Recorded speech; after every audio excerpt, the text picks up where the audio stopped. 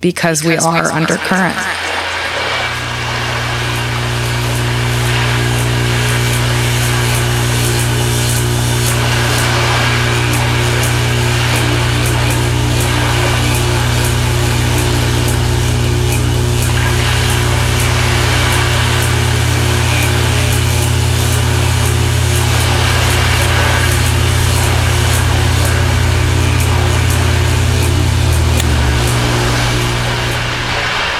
I'm Wasir. I'm Adriana. And you're listening to Undercurrent, a podcast complementing the Undercurrent art space at 70 John Street in Brooklyn. We'll start out by mentioning that Jennifer Slavin Harris's show, The Current Show, The Missing Piece, will be open until December 29th, and the gallery hours are Thursdays through Saturdays, 1 to 7 p.m. The next show will be Travis Leroy Southworth's I Am a Portrait, and that opening is on January 10th. As always, check out undercurrent70.org for updates. So today we have a two-part episode, but before we get to that, Adriana, what's new with you? I saw a great exhibition in Brooklyn at Gymnasium Gallery, Richard McDonough, an anniversary, which opened October 26th. It was an amazing show of his paintings, sculptures, and just really beautiful work. Great. Yeah. But it's closed already, so people can't go see it? Oh, fuck. Yeah. That's all right. But now we'll have to add the explicit tag to the podcast. Because you swore. Oh, sorry. I'm sorry. That's all right. Should I do it again? No. Okay. I mean, if you want to. I recently saw... I mean, it's funnier if you don't. Okay, let's do it. Okay. Okay. Are you going to ask me? Yeah. Monsieur, what have you seen that's new and exciting? Thanks for asking. I was in Chicago a couple weeks ago, and I met with my dissertation advisor who recommended a graphic novel to me, Nick Dornasso's Beverly, which came out in 2018. And Nick Dornasso is a younger writer. Beverly is Nick's debut, and it's absolutely astonishing in the sense that for an artistic perspective, Beverly, you may think, if you know Chicago well, you may think that it's about the sort of section of Chicago where all the cops and firefighters live. And it is and isn't about that. Dornasso is from Palos Hills, which is a southwestern suburb of Chicago. And just the uncertainty of the geography, the drawing is extremely spare. Wow. Very, very, very little line work used at all. And as a result, the people are very illegible in terms of age, in terms of presented gender, like all these kinds of things is very, very tricky.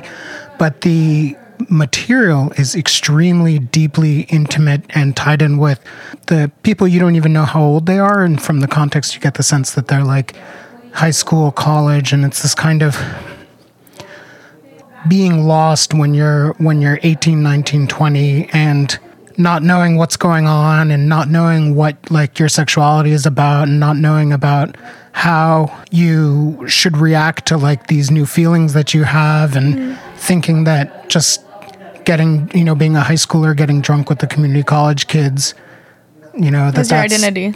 Well, yeah, and that satisfies whatever sort of longing or lack you have, that kind of purely sexually driven whatever interest. So that was really cool. And from like an artistic point of view, the minimal illustrations must really serve this very fully formed like written material to add a universality to the reading of it, which is so important for graphic novels, I feel like. Yeah, that's the thing, is the Beverly-ness locates it very much in the southwestern Chicago milieu, but at the same time it still has its universality comes out of the fact that the drawing is so spare that you can't even read like the class positions of the people. Right. And you find out that some people are rich and some people aren't, and you can't tell, whereas in like a movie or something you would. Great. So let me show you some of the pictures. So now that you've seen some of the pictures, Adriana, what do you think of the Dornasso work? I mean, they're so minimal that it's so easy to project one's own story onto them, which is really fitting because of the story being this period of adolescence in which you don't really know who you are, and there's this great fear of the unknown. Yeah, and you can be manipulated in having who you are projected upon you, and also you feel that other people's ideas of who you are is the most important thing, and that you have to live up to their fantasies about who you are. Right. Cool. And then you were saying the pictures, they look like the posters you see around like school for if somebody is choking. This is what you do. These very minimal, very funny and universal. Or like the plain safety cards. Yeah. Exactly. I always like looking at those because I try to figure out if they're hand-drawn or done by a computer, and it really doesn't matter because they're so delightful. Mm-hmm. All right, great. So we have, like I mentioned earlier, we have a 2-part podcast today. And Adriana, do you want to tell us about the meat of today's episode? And now, the meat of today's episode. Fantastic. In the first part, we play a conversation Moseer had with artist Ashley Jonas at the opening for the Afterlight show back in October. And in the second part, we have a conversation about the Afterlight show, the first group show at Undercurrent with its curator Dinah Mattis, who is also a director here at Undercurrent. So, Adriana, you flagged my conversation with Ashley as especially meaningful when we were putting together the Afterlight show. Why was it so meaningful? I felt like because it was a conversation that felt very in the moment for you two, it needed to be brought to Dinah, it needed to be brought to the attention of everybody, because it's such a poignant and important conversation that the art world should hear. This conversation of this idea of viewability and the privilege of being vulnerable and being able to come into shows and look at art and have the capacity to let one's guard down and kind of throw away more these like pressures of being very intellectual in lieu of a more emotional reading of it. Mm-hmm. Yeah, and did the conversation with Ashley, when you listened to it, did it sort of change your view of the show in any way, or? It did. I think it was important in the fact that here at Undercurrent we are primarily an artist-run space, and so it's really valuable to hear from artists about how they navigate the everyday and how they navigate showing their work and presenting it to the public. And Ashley so eloquently addressed issues that she feels she faces, and just artists in general in this really difficult to navigate world sometimes. Great. So now we'll play that conversation with Ashley. So I went to the Guggenheim today, and the show that was up, I'm blanking on the artist, but there was one of the few female artists that was shown in the exhibition at the Guggenheim was up. It was a wall-based piece, but it was slightly three-dimensional, so you could look onto the side of it, and it was built up, and I peeked around the side, and there was this one part sort of spaced in the back, and it said, it had written in graphite, sorry, just the word sorry. So it was this, I had to really investigate all of the entirety of the piece that I felt like I had liberty to investigate in order to see the small amount of vulnerability, and it just said the word sorry on it, and I think that like resonated with me. That vulnerability is there, but only after a lot of effort, because it suggests in a way that the work can stand as a barrier and not completely as something that you see through, that you have to work your way around to see that sorry. You don't just see it in the front, because if you saw it in the front, maybe it would feel insincere or something like that. Yeah, I sort of think a lot about viewership and the way that we come to work, and the unfortunate idea that either we get it or we don't get it, or that there has to be some sort of instantaneous relationship or understanding of the work. I don't think that's how viewership works or should work at all. I think that viewership is about being vulnerable, seeing something that is not coming from your own perspective in any sort of way, and just like letting that happen. And you're allowed to project whatever you want to project onto that thing. I see this, I feel this reminds me of this, and that's where real connection comes from looking at work. It's like, here's this thing that someone's created.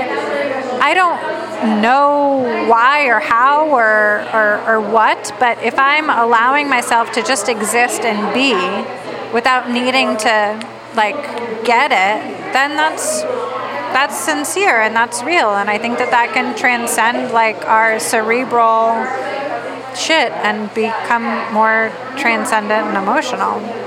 No, I think that's right, and that's something that came up a lot specifically today because of this experiment of walking around and recording people, and asking not just the artists, but the assembled audience, the assembled public to talk on tape. And many said things like, I have nothing to say, I don't understand this, I have no way of evaluating this work, and were some variation of shy or felt incapable of finding a way of talking about it. And I wonder if that's, I mean, I expected that, but I wonder if that's partly, if, like you're suggesting, that's a response to refusing to allow that kind of vulnerability. Yeah, for sure. I mean, so like when we walk into art spaces, nobody's seen this before. Nobody has any true comfortability with the works that are on the wall. So to not know and to be comfortable in not knowing is very foreign. That is not how we normally operate, but it'd be way freaking cooler if everyone was more comfortable just saying like, well, I don't know.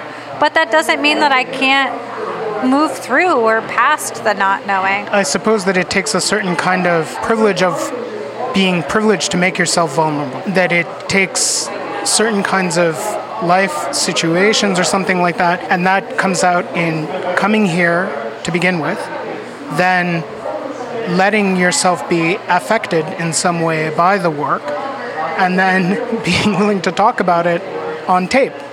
And I think that this is a tricky thing because the audience keeps winnowing. It's a smaller and smaller number of people with every step.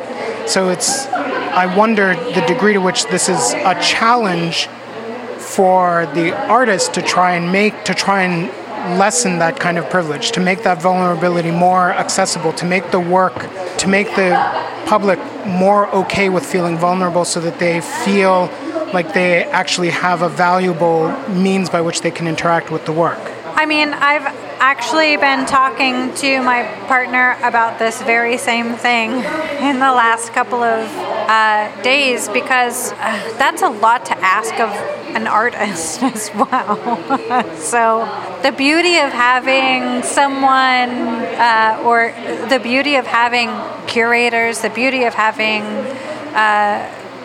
people that want to run spaces, that want to make shows, is that those people have the platform to talk about the work that maybe the artists don't even have the words for. Like, I speak in this visual language, and so now I'm also asked to speak in the verbal language, and I'm also asked to speak in the written language. And while yes, myself, I like eat that shit up and I really want to do that, that's not the case for every artist. So people that are advocates for artists, people that really believe in supporting artists and supporting their practice and supporting their mission of making new things, those are the people that we need to like say thank you to. Like, thank you, thank y'all for having this space to be the, for lack of a better word, like hosts or the advocates for, folks that are making things that don't necessarily have that energy within them. That's a good way of thinking about it, I think, in the sense that you're right, it's a ton to ask from the artist, that the artists try to make concessions to whatever barriers exist for the viewership, but that who manages those barriers, that would be precisely the curators and those people who figure out ways that they can take work that may require a lot of, they can present the work in a way to massage those barriers, to lower the energy involved for the reaction to start. And I think that this space kind of works reasonably well with that because it's a little bit off the beaten path and it's kind of its own little thing, and I don't know, obviously I'm biased, but it is very much invested based on the people that I invite, my friends who aren't necessarily big art people, to come here and see it, and without any kind of, I'm not trying to get them to come here to buy works or anything like that. It's just, come on by. You're around, have a glass of wine. So I don't know like a ton about this space, but I'm going to make the assumption that you're all artists that run the space. I'm not. I'm a librarian, but the others are all artists, yes. Well, that's the thing. about like an artist runs. I'm gonna call you an artist. I'm gonna do that because I like just in having a conversation with you, it feels like you're in the pursuit of trying to find some like universal truths or some sort of like underlying truth. So I feel like that's totally an artist thing to do.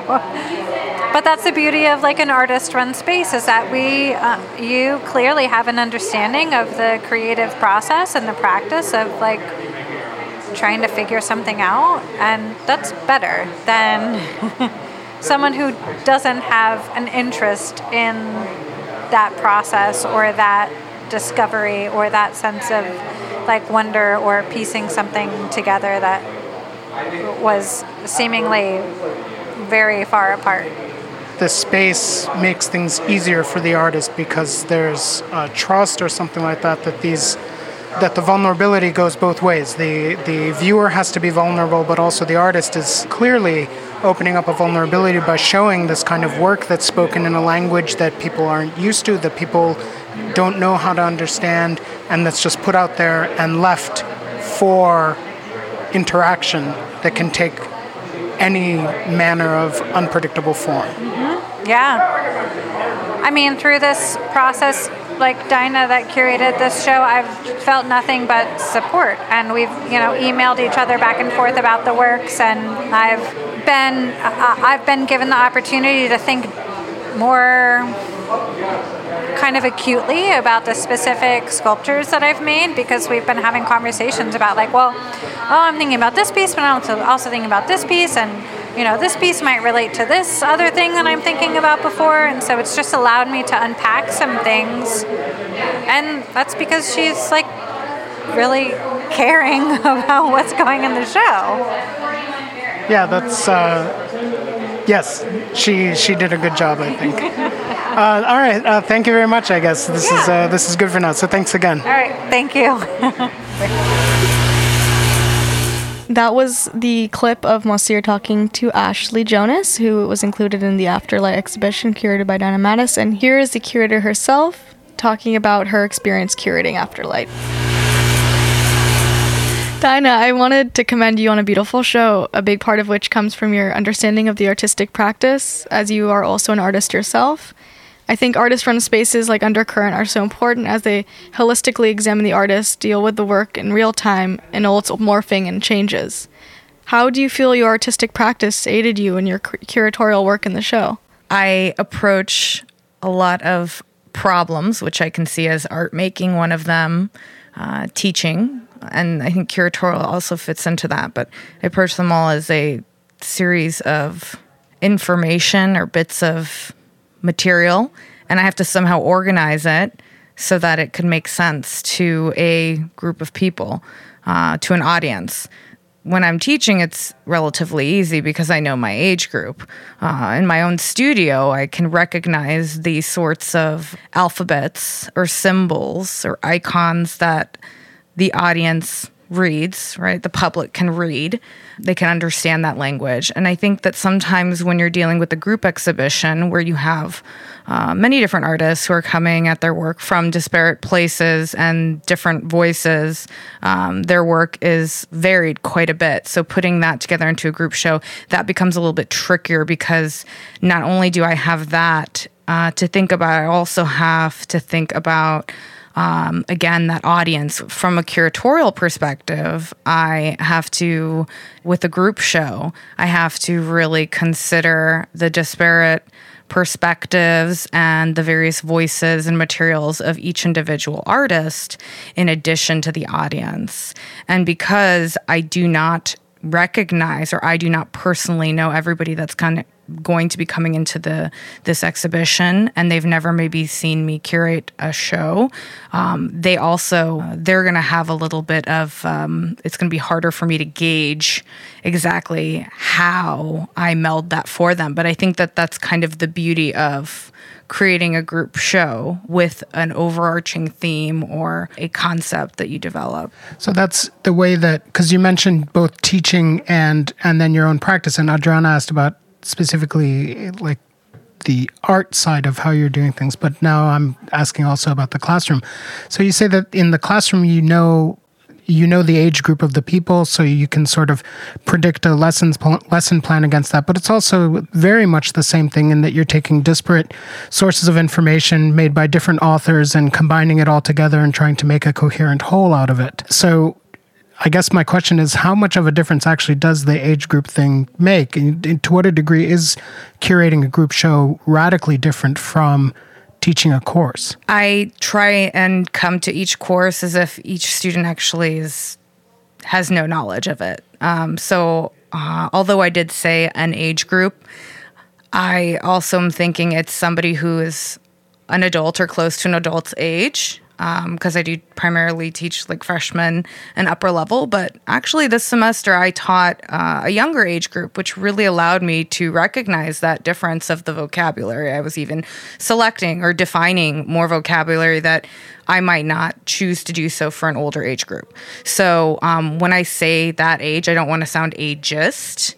And I should probably, define that. So that's how I'm defining it. It's somebody, 16, 17, 18 and up.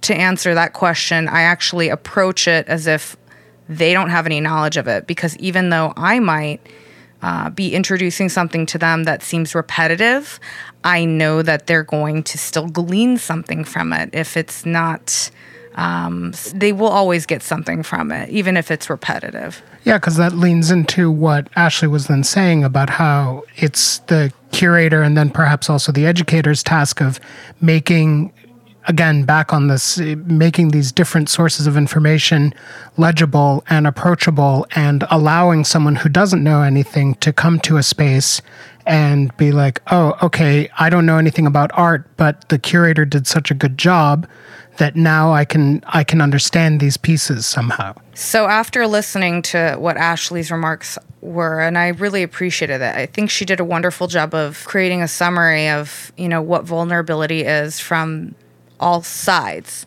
However, I think that there's not just a vulnerability, there needs to be a humility within the viewer that comes to a space. And I feel that this is really common, that people have a tendency to not want to open up and talk about the work. And I really do believe that the more you try to engage with that, not just by yourself or one-on-one, but with another human being, you start to realize that you can have your own perspectives. And it's not really about being right or wrong. It's really just being able to be open. So the humility from the viewer in the sense of being humble enough to be open, and being humble enough to approach something and say, I don't already know the answers that this work of art is. I don't already know the answers to the questions that this work of art is posing. There's a lot of fear when people don't know. Yeah, and I think also with ideas of viewership and the institution of art spaces, there is this inwardly directed expectation of oneself to be very analytical. And have some profound reading of the work, which in many ways can end up creating this barrier between the work and the viewer.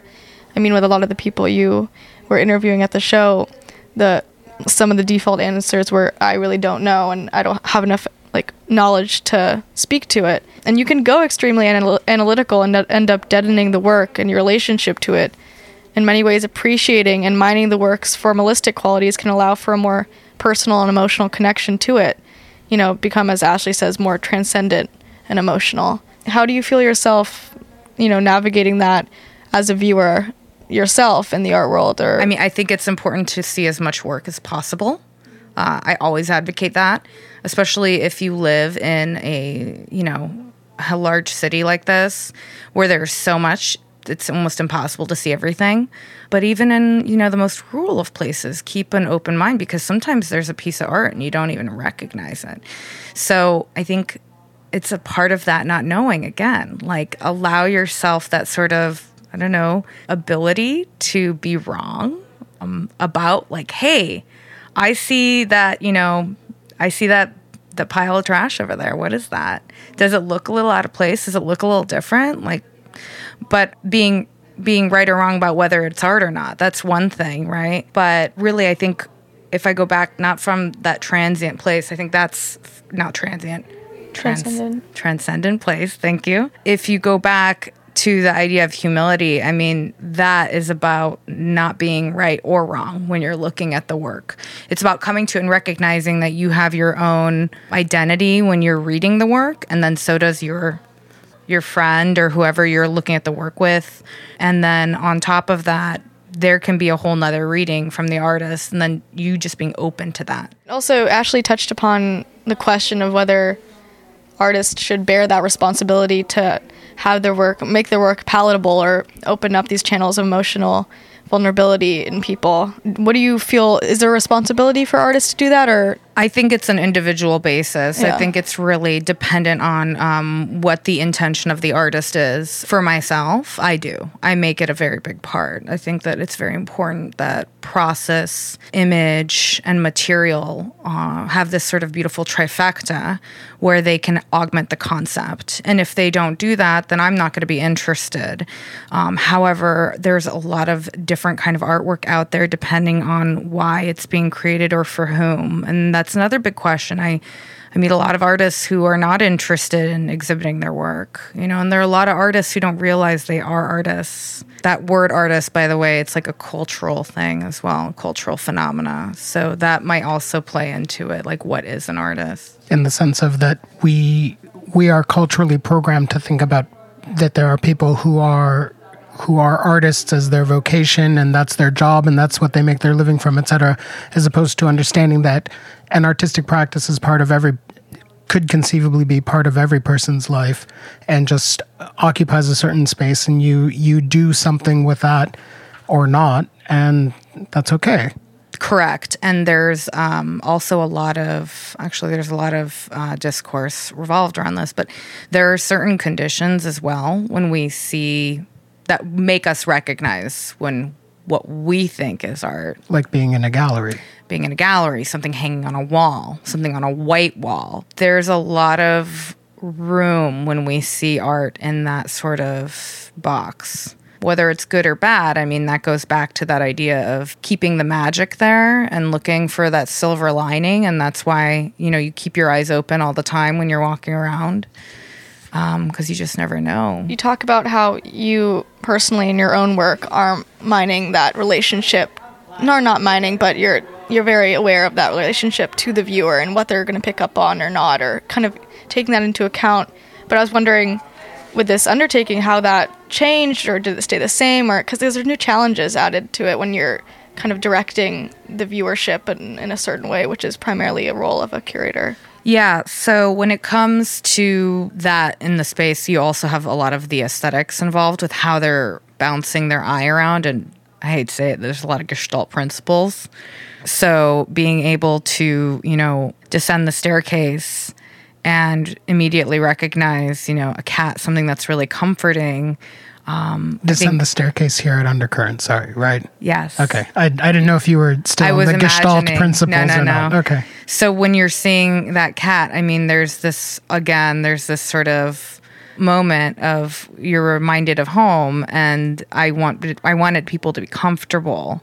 So, and some people are not cat people, but a majority of the people that walked in, or they were terrified of it. And maybe that was something else that was a wonderful moment, but it was something that it's very recognizable in New York City. Almost everybody has a cat.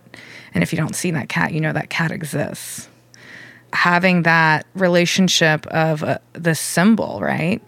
Of this being that almost doesn't, cats are very alien. They almost don't belong on this planet. They're very bizarre creatures. So after you see the cat, you walk in and there are multiple other pieces, floor and wall pieces, and there's different shape, color, material, imagery that are playing off of one another. And that sort of repetition is what really allows you to move around that space. I want to jump in here and say that the cat is Sar Shamesh's Louis, which was one of the pieces in Afterlight.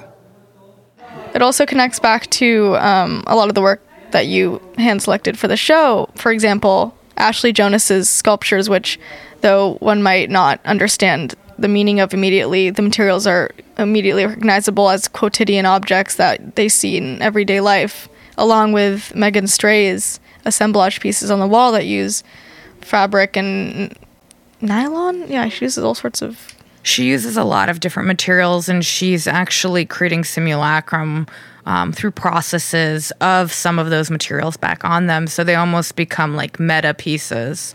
Patterns on patterns. Mm-hmm. Yes. And even a lot of the objects come from like the dollar store. So right. I think that's what the material is that you're thinking. And even overlapping with Michael's wall pieces, they all seem to blur the line between sculpture and 2D, which is something I think was really successful that you did, this kind of the meshing of the two of them in a way that's not immediately recognizable. Yeah, it's interesting you bring that up. Even with Michael's work, I was doing a walkthrough with some students, and they weren't even sure if they were looking at what Michael's pieces were, the imagery that he was depicting, and they're Venetian blinds, and a majority of us recognize what that is, but that will happen, and that's something that we can't control when that audience doesn't recognize that. Maybe it's a culture shock, it can be a number of things, but that's where the humility is, that they were willing to, when I ask, what do you see here? And then they start to tell me, and I say, well, do you know what Venetian blinds are? So now you have to introduce this entire history. And what's beautiful about it is when you start to unpack it all and you have somebody willing to, art becomes a win-win for everybody. It's a win for the artist because they might not be there, but somebody's talking about their work. For me, it's a win-win because somebody's learning about it, and then I get to also maybe teach something that maybe they didn't see. And for the viewer, it's a win-win as well because they're expounding on what they're able not just to observe, but what they're able to see. Right, so I think it's nice that you're tapping into what Ashley was saying about maybe the artist doesn't have this responsibility, but also since you are a teacher, you come from this place of education.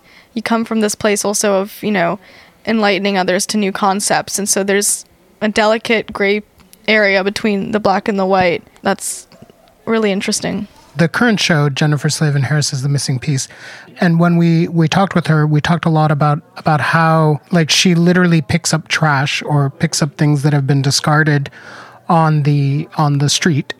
In Afterlight, you had at least two artists actively working with these kinds of ideas in the sense of, as Adriana mentioned, both Ashley Jonas and Megan Stray both were repurposing either thrown away or discarded or extremely cheaply available mass-produced type stuff to repurpose it into some kind of artistic practice. Rodney Dixon's Shantytown also was a kind of comment on relationship between disposability and poverty, either in Asia but also here in New York. And the first show, Carl Lee's, had video installations of a house literally being torn down. So I'm asking if this is kind of undercurrents thing, sort of this aesthetic of being interested in the slow de-evolution of things, the sort of repurposing of commodified use, a kind of upcycling type thing, maybe a little bit, or if these are trends that are more present in the art world that I don't know about, or if this is kind of something that has grabbed you and the other directors in planning what to do with this space. So you are very perceptive. I'm very aware of this, actually. However, it's not something that myself, Julius, or Laura discuss openly. I think that it's just our aesthetic. However, I also need to comment that it's the times. It is what I think a lot of contemporary art, although I don't necessarily see it, I think it's really valid, and we're providing that platform because we are undercurrent. And these artists are phenomenal at the work they make and that they've created and what they've accomplished, and they continue, even if they haven't been given a platform in the past. And so their work is valid beyond some of the work that I have seen that I don't think, they don't show the detritus. They don't show any of the upcycling. There's a lot, assemblage, it's innate within it. But you hit the nail on the head. Have we talked about it openly, me between all the other co-directors? No. But I'm glad you brought it up because the next show actually deals with digital detritus. Do you want to talk about that a little bit? So the next show is Travis Leroy Southworth. He is a photo retoucher who literally and figuratively saves all of the digital detritus from what he's working on as his day job. So like the zits or whatever that he brushes out of photos? Exactly. Hair, blemishes, color corrections, Landscapes you name of the human body. Basically. But dust and things that show up on lenses too, so... Yeah, so it'll be really fantastic. What's the name of the show? I Am a Portrait. And that opens on January 10th. Correct. There's only been one group show here at Undercurrent so far, and I was wondering if this is the kind of thing that you are planning on doing more of in the future, or at Undercurrent, or something that you specifically want to do more of. Are there benefits that come with doing a group show? You know, that's a tricky one. A lot of people have different opinions about group shows and solo shows. This group show took me probably about 2 years before I really saw its full vision. I actually didn't even meet the last artist until probably 6 months before I put it together. So it's not easy to put together, I feel, a group show that is well curated. And do you find that as an artist, there's backlash to having these multi-roles or kind of working in multiple fields? I mean, to a lot of people, it's like it just shows that you can be very interdisciplinary in how you approach art. But do you get backlash? Do artists who curate get backlash? Again, it just varies. Everybody has a different opinion about it, and I feel like maybe I haven't heard every shade of gray about it, but I feel if you have something that you want to share and you want to help support and you want to, bring people out, then you should do it. I really think it's a case by case. I don't consider myself a curator by any means. I love to write. Do I call myself a writer? No. But when it comes to putting a show together and creating an essay about the show, that was something that for me I was really passionate about, so I had to do it. Thank you so much for sitting on this couch with us and discussing your show. Thank you, Dinah Mattis. Thanks for having me, guys. So thank you, Dinah, for talking to us here at Undercurrent. And Adriana, so what surprised you about what Dinah said? I think it was really interesting to hear from Dinah, who I know as an artist, speaking about her experience curating a show and how kind of the things she thinks about in her own personal practice she applied with this group show. So thinking about material, thinking about how it's going to be relating to, even semiotics and how people are going to be viewing the work was really enlightening. Super, yeah. I also really like the underscoring the idea of humility. So in the conversation with Ashley, she and I talked about vulnerability a lot. And it's interesting that Dinah leaned instead on the sense of humility. Thinking about those differences is something I'm not ready to speak about now, but may be useful for future reflection. Definitely food for thought. So that's the show for today. And as always, you can find out more about Undercurrent at undercurrent70.org, which includes links to Undercurrent social media profiles and to this podcast archive. And it also includes a link to donate to Undercurrent, the art space. They could definitely use your money if you are looking to give them some. Leave us a review, like, and subscribe to the podcast. On behalf of Undercurrent and 1984 Products, I'm Adriana. And I'm Wasir.